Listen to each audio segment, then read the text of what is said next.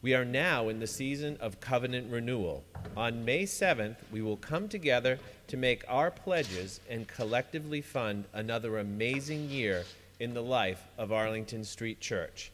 This morning, Deb Ponce is in the pulpit to share why she's fired up for ASC.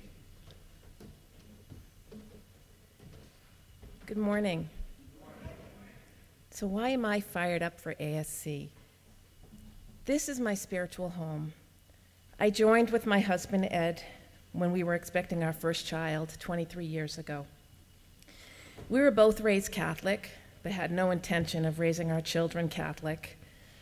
So we shopped around for a church and a faith that was more aligned with our own values.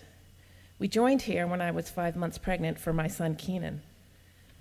Over the years, this community has sustained our family in times of need and supported continual spiritual growth for me as an individual and for all three of my children as they have come of age at ASC.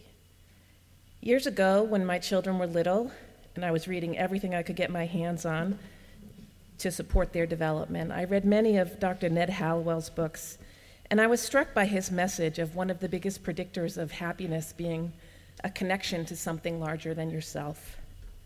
For me, ASC is that connection.